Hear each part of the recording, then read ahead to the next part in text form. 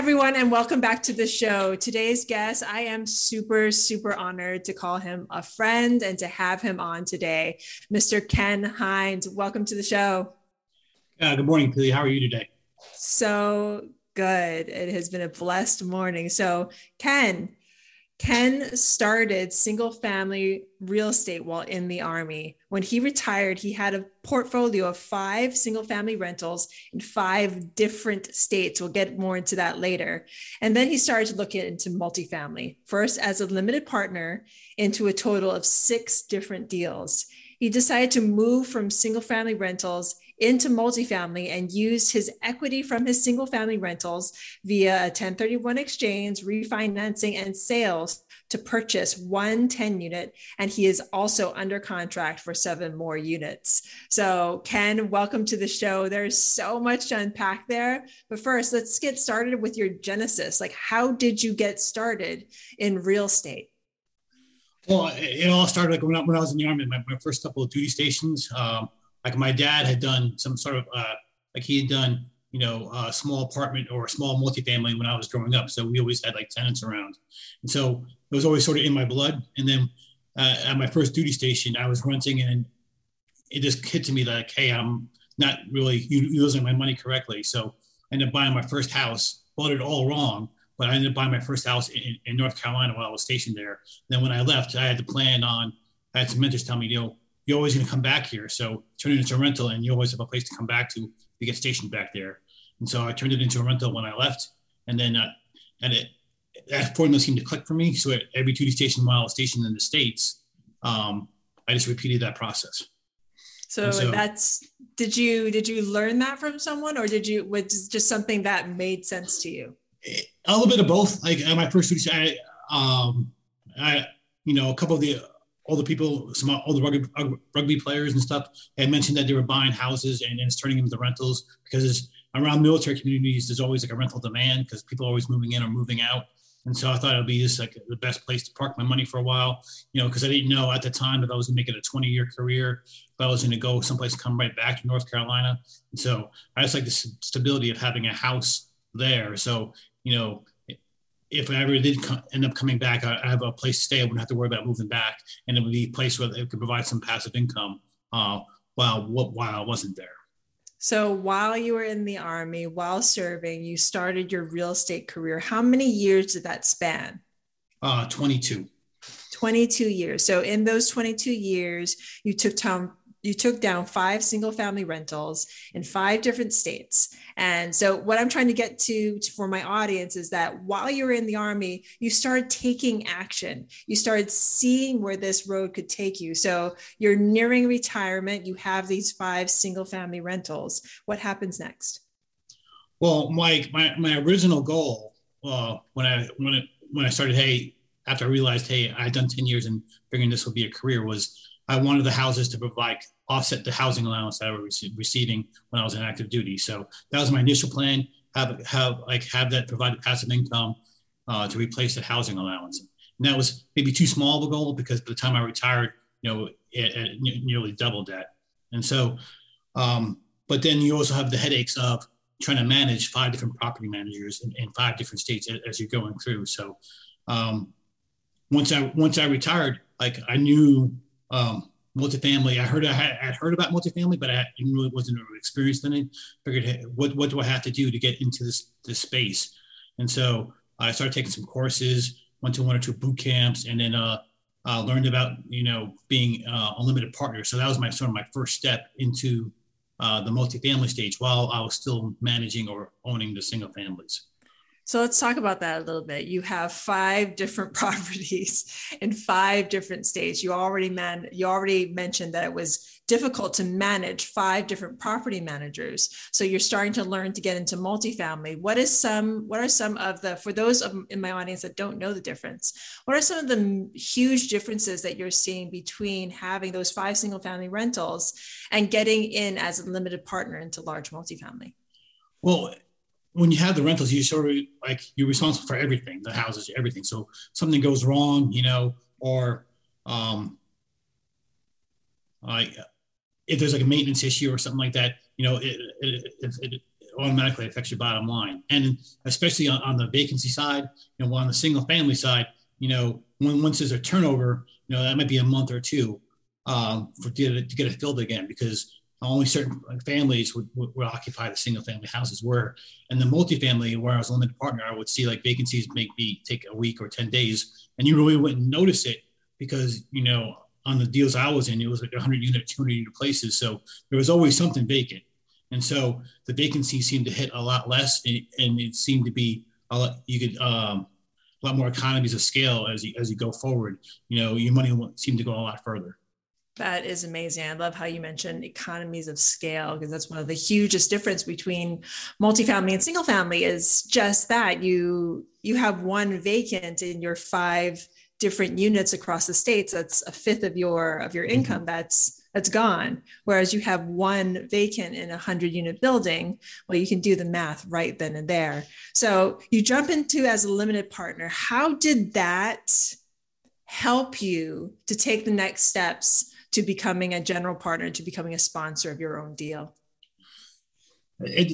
First thing is help me just understand what the finances and sort of like the economics and the math behind multifamily. Like what is like a rent roll? What are some of like the differences in loan products? Because as a single family, especially like when I was turning what I did is I lived in it as a primary and then turned that into a rental. So there's different loan products available for like a single family owner occupier than just an investor or your debt. So what are the different debt products out there?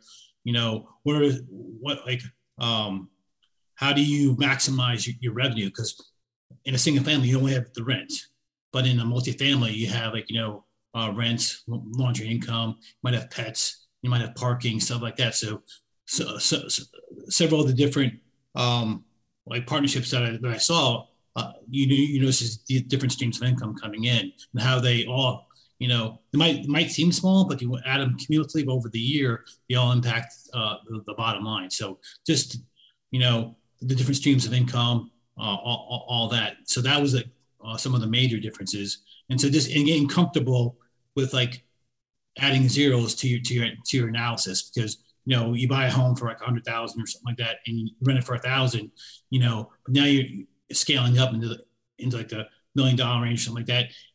It might seem unsettling just to add a couple of zeros, but you realize it's just math at the end of the day. So it has helped me become more comfortable taking on larger products and seeing, as long as you do your good, your underwriting is good, your due diligence is good, it's just I wouldn't say it's just a math problem, but it's just problems that are bigger, the same problems with a couple more zeros, and they're all solvable.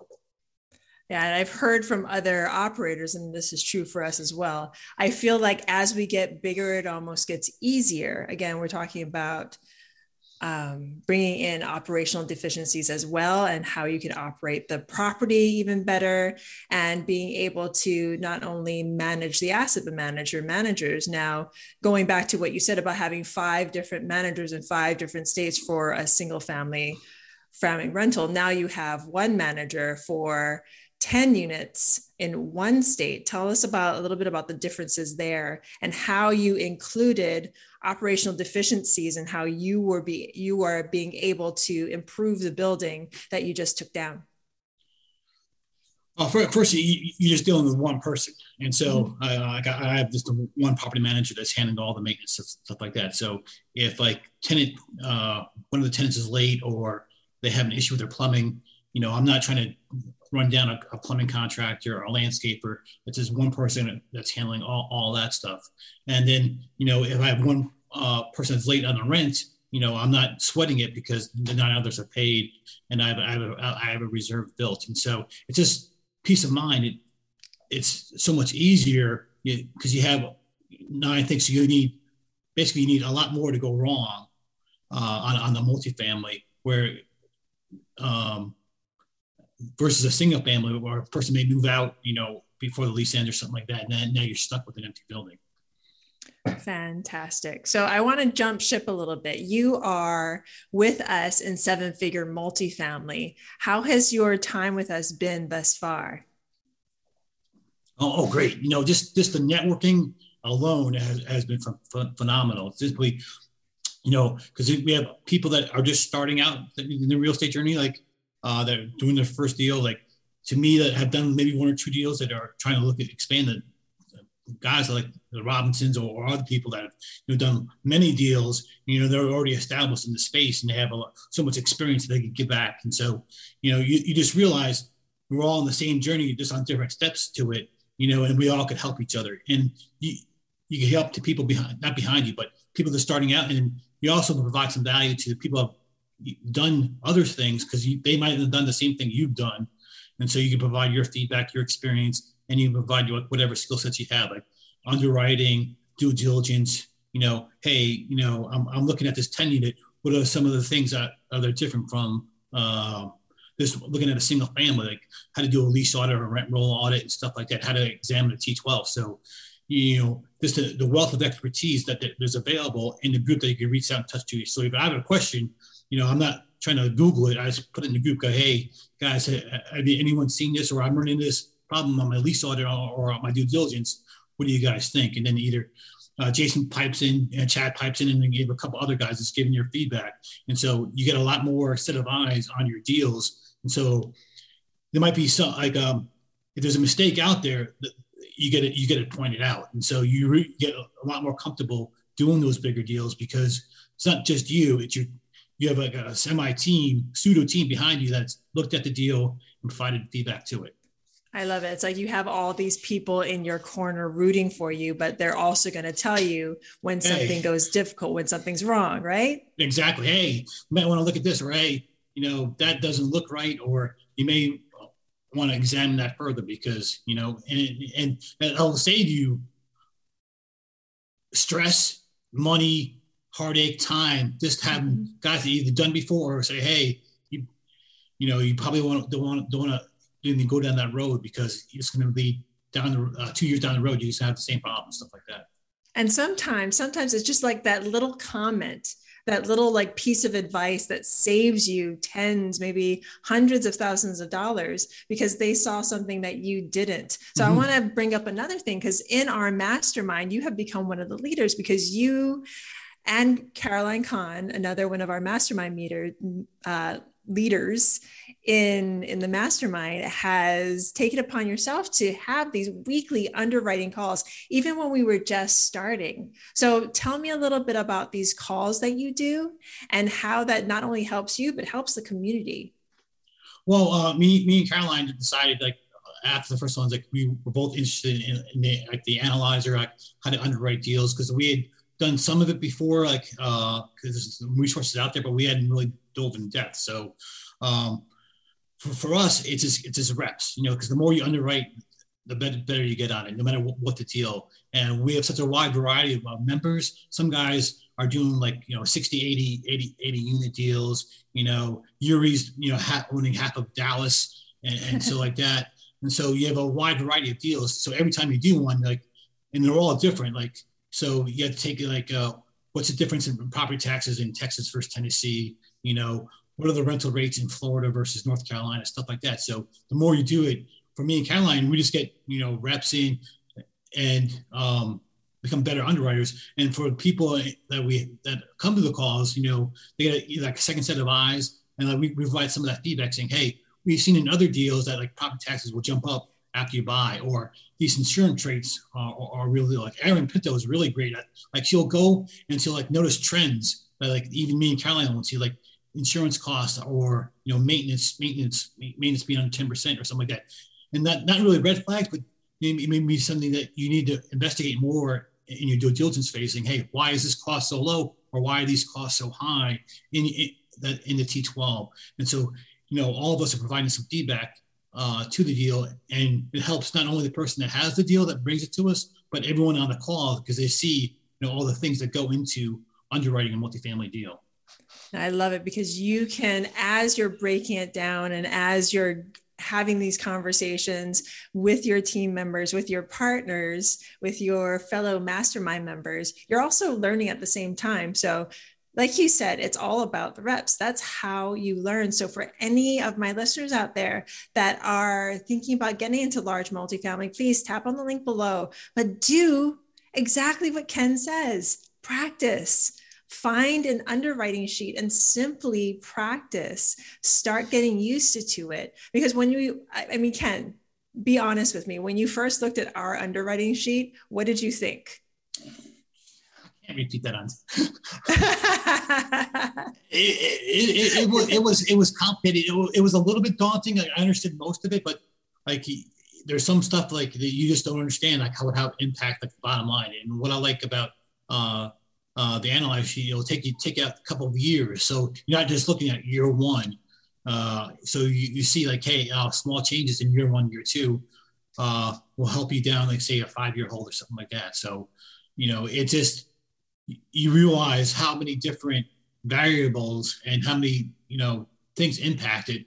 And it's all about, what returns or what, what's important to you, because you could like, sort of like not customize it, but you could sort of like tailor it. So, hey, my investors want the cash on cash return. This is where I can figure it out. It's just total IRR or something like that. If I want to offer like a preferred return to somebody, how is that going to impact it? So it's tailorable. So you could suit it to, if I want to take the deal down by myself, or just me and a couple of JV partners, how would that look versus if I'm syndicating it and having general partners and limited partners?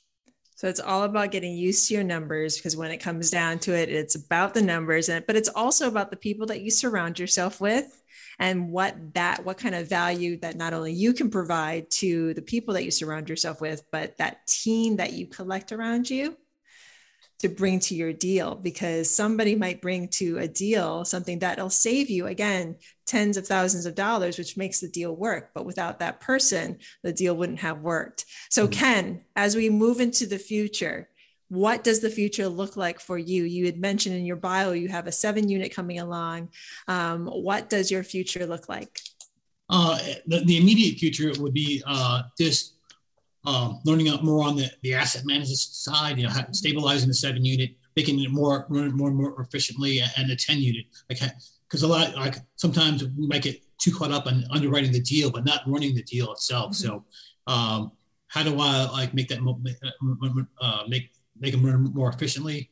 And then near term, probably either JVing or joining a general partner team as far as on the due diligence, underwriting, and asset management side. I'm a numbers guy. I was a former engineer, so I think that's where my skill set is. That's where I could bring the most value to a team.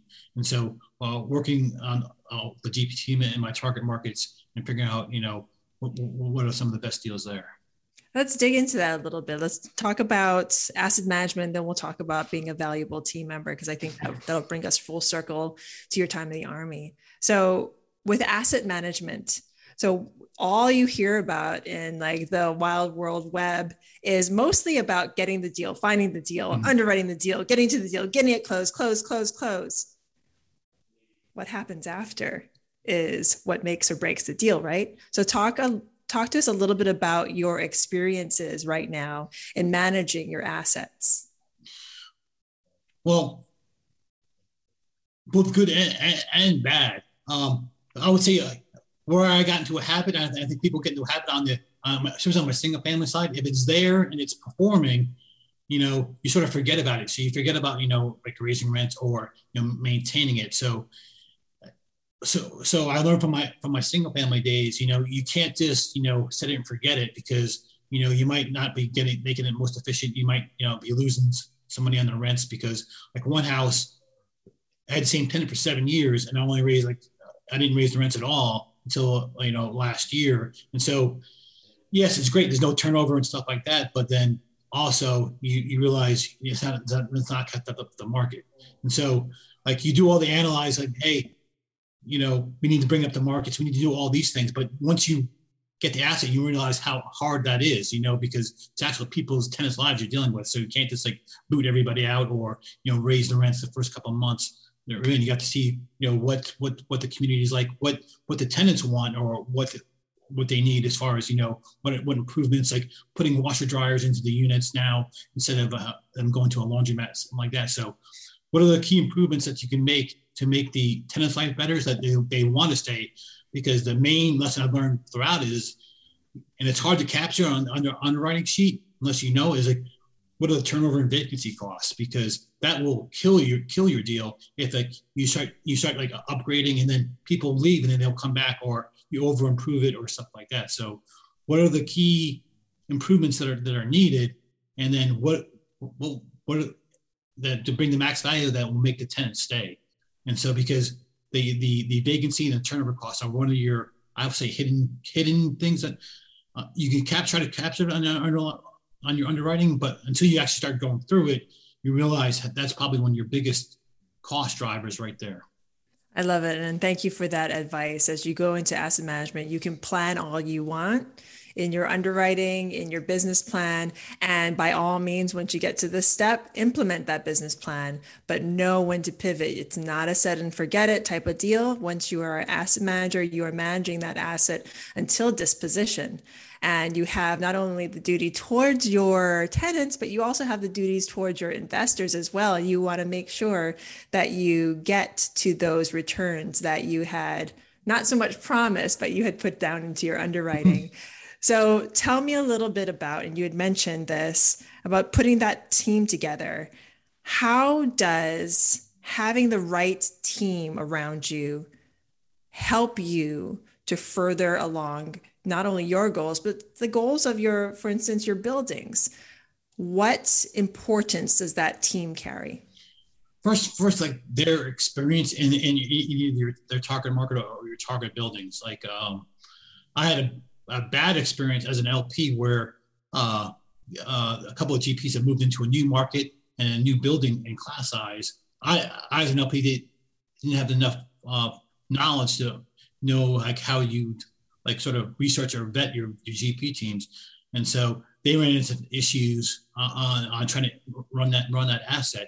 And they didn't have like the right team on the ground. Like they went through 3 or 4 property managers. So on building the right team, you can use, hey, what kind of property management team do you have? Who do you use for lending? Who are some of the good insurance guys that will get not only get you the best quotes and stuff, but get back to you in a timely manner? Because sometimes it's not all about dollars; it's about the timely response, and the communication between you and your other team members that could make or break a deal. Because if you're waiting on a quote or if you're waiting on information in today's market, that deal is going to go away, or that deal is going to be under LOI before you guys have a chance to either put an LOI in or make revisions to it. So, and then learning about yourself, like what you're good at and what you bring to the table and where you are lacking or what other parts or pieces do you need. Because I'm really good at numbers and looking at properties and figuring out what's the best. That's where I'm trying to get to, is like figure out where are the best ways you can run a property. But as far as like talking to people, talking to tenants, talking to investors and raising capital, that's a whole skill set within itself. As I progress, I know I'm going to need that area, somebody else to bring that to the team. So I could bring my underwriting and my asset management versus people bringing the capital raising, investor relations and stuff like that. Fantastic. And Ken, thank you for being a part of Seven Figure Multifamily and basically being a part of the team and the world that we are trying to build together. So before I let you go, what are some key bits of advice that you can give my listeners as they walk this journey? I mean, probably the key thing and that sort of held me up was don't be afraid to make mistakes. There's a difference between making mistakes and failing. You're going to make some mistakes going along. Like the first 2 houses I bought, I wouldn't say completely wrong, but they weren't, I didn't do any analysis or anything like that of the market. So, but at the end of the day, you buy real estate and hold, they've worked out for me. And 2, don't be afraid to either network or get out there, because other people are on the same journey, made the same mistakes, and so you can utilize your network and your community to help not only bring value to them, but they bring value to you. Because the bigger your network is, the more value you're going to have, the more value you can bring to your people. So the key phrase is to bring value and to surround yourself with those that can also bring value to those around you. Mm-hmm. So Ken, again, thank you so much for being on with me. If any of my listeners want to get a hold of you, how can they do so? Probably the best way is LinkedIn. I'm on LinkedIn, Kenneth Hines, and then or the Facebook group, Multifamily Life on the Facebook group. Fantastic. LinkedIn or Facebook, we will drop those links below. Ken, again, thank you so much. I am so grateful to you and your time. And to all of my listeners out there, super grateful to you. If you have any thoughts of jumping into multifamily, please tap on that link below. And if you have any time right now, please rate, review, and subscribe. It would mean the world to me. Thank you so much. So much aloha, so much love, so much peace. Thank you again, Ken. Thank you. Aloha.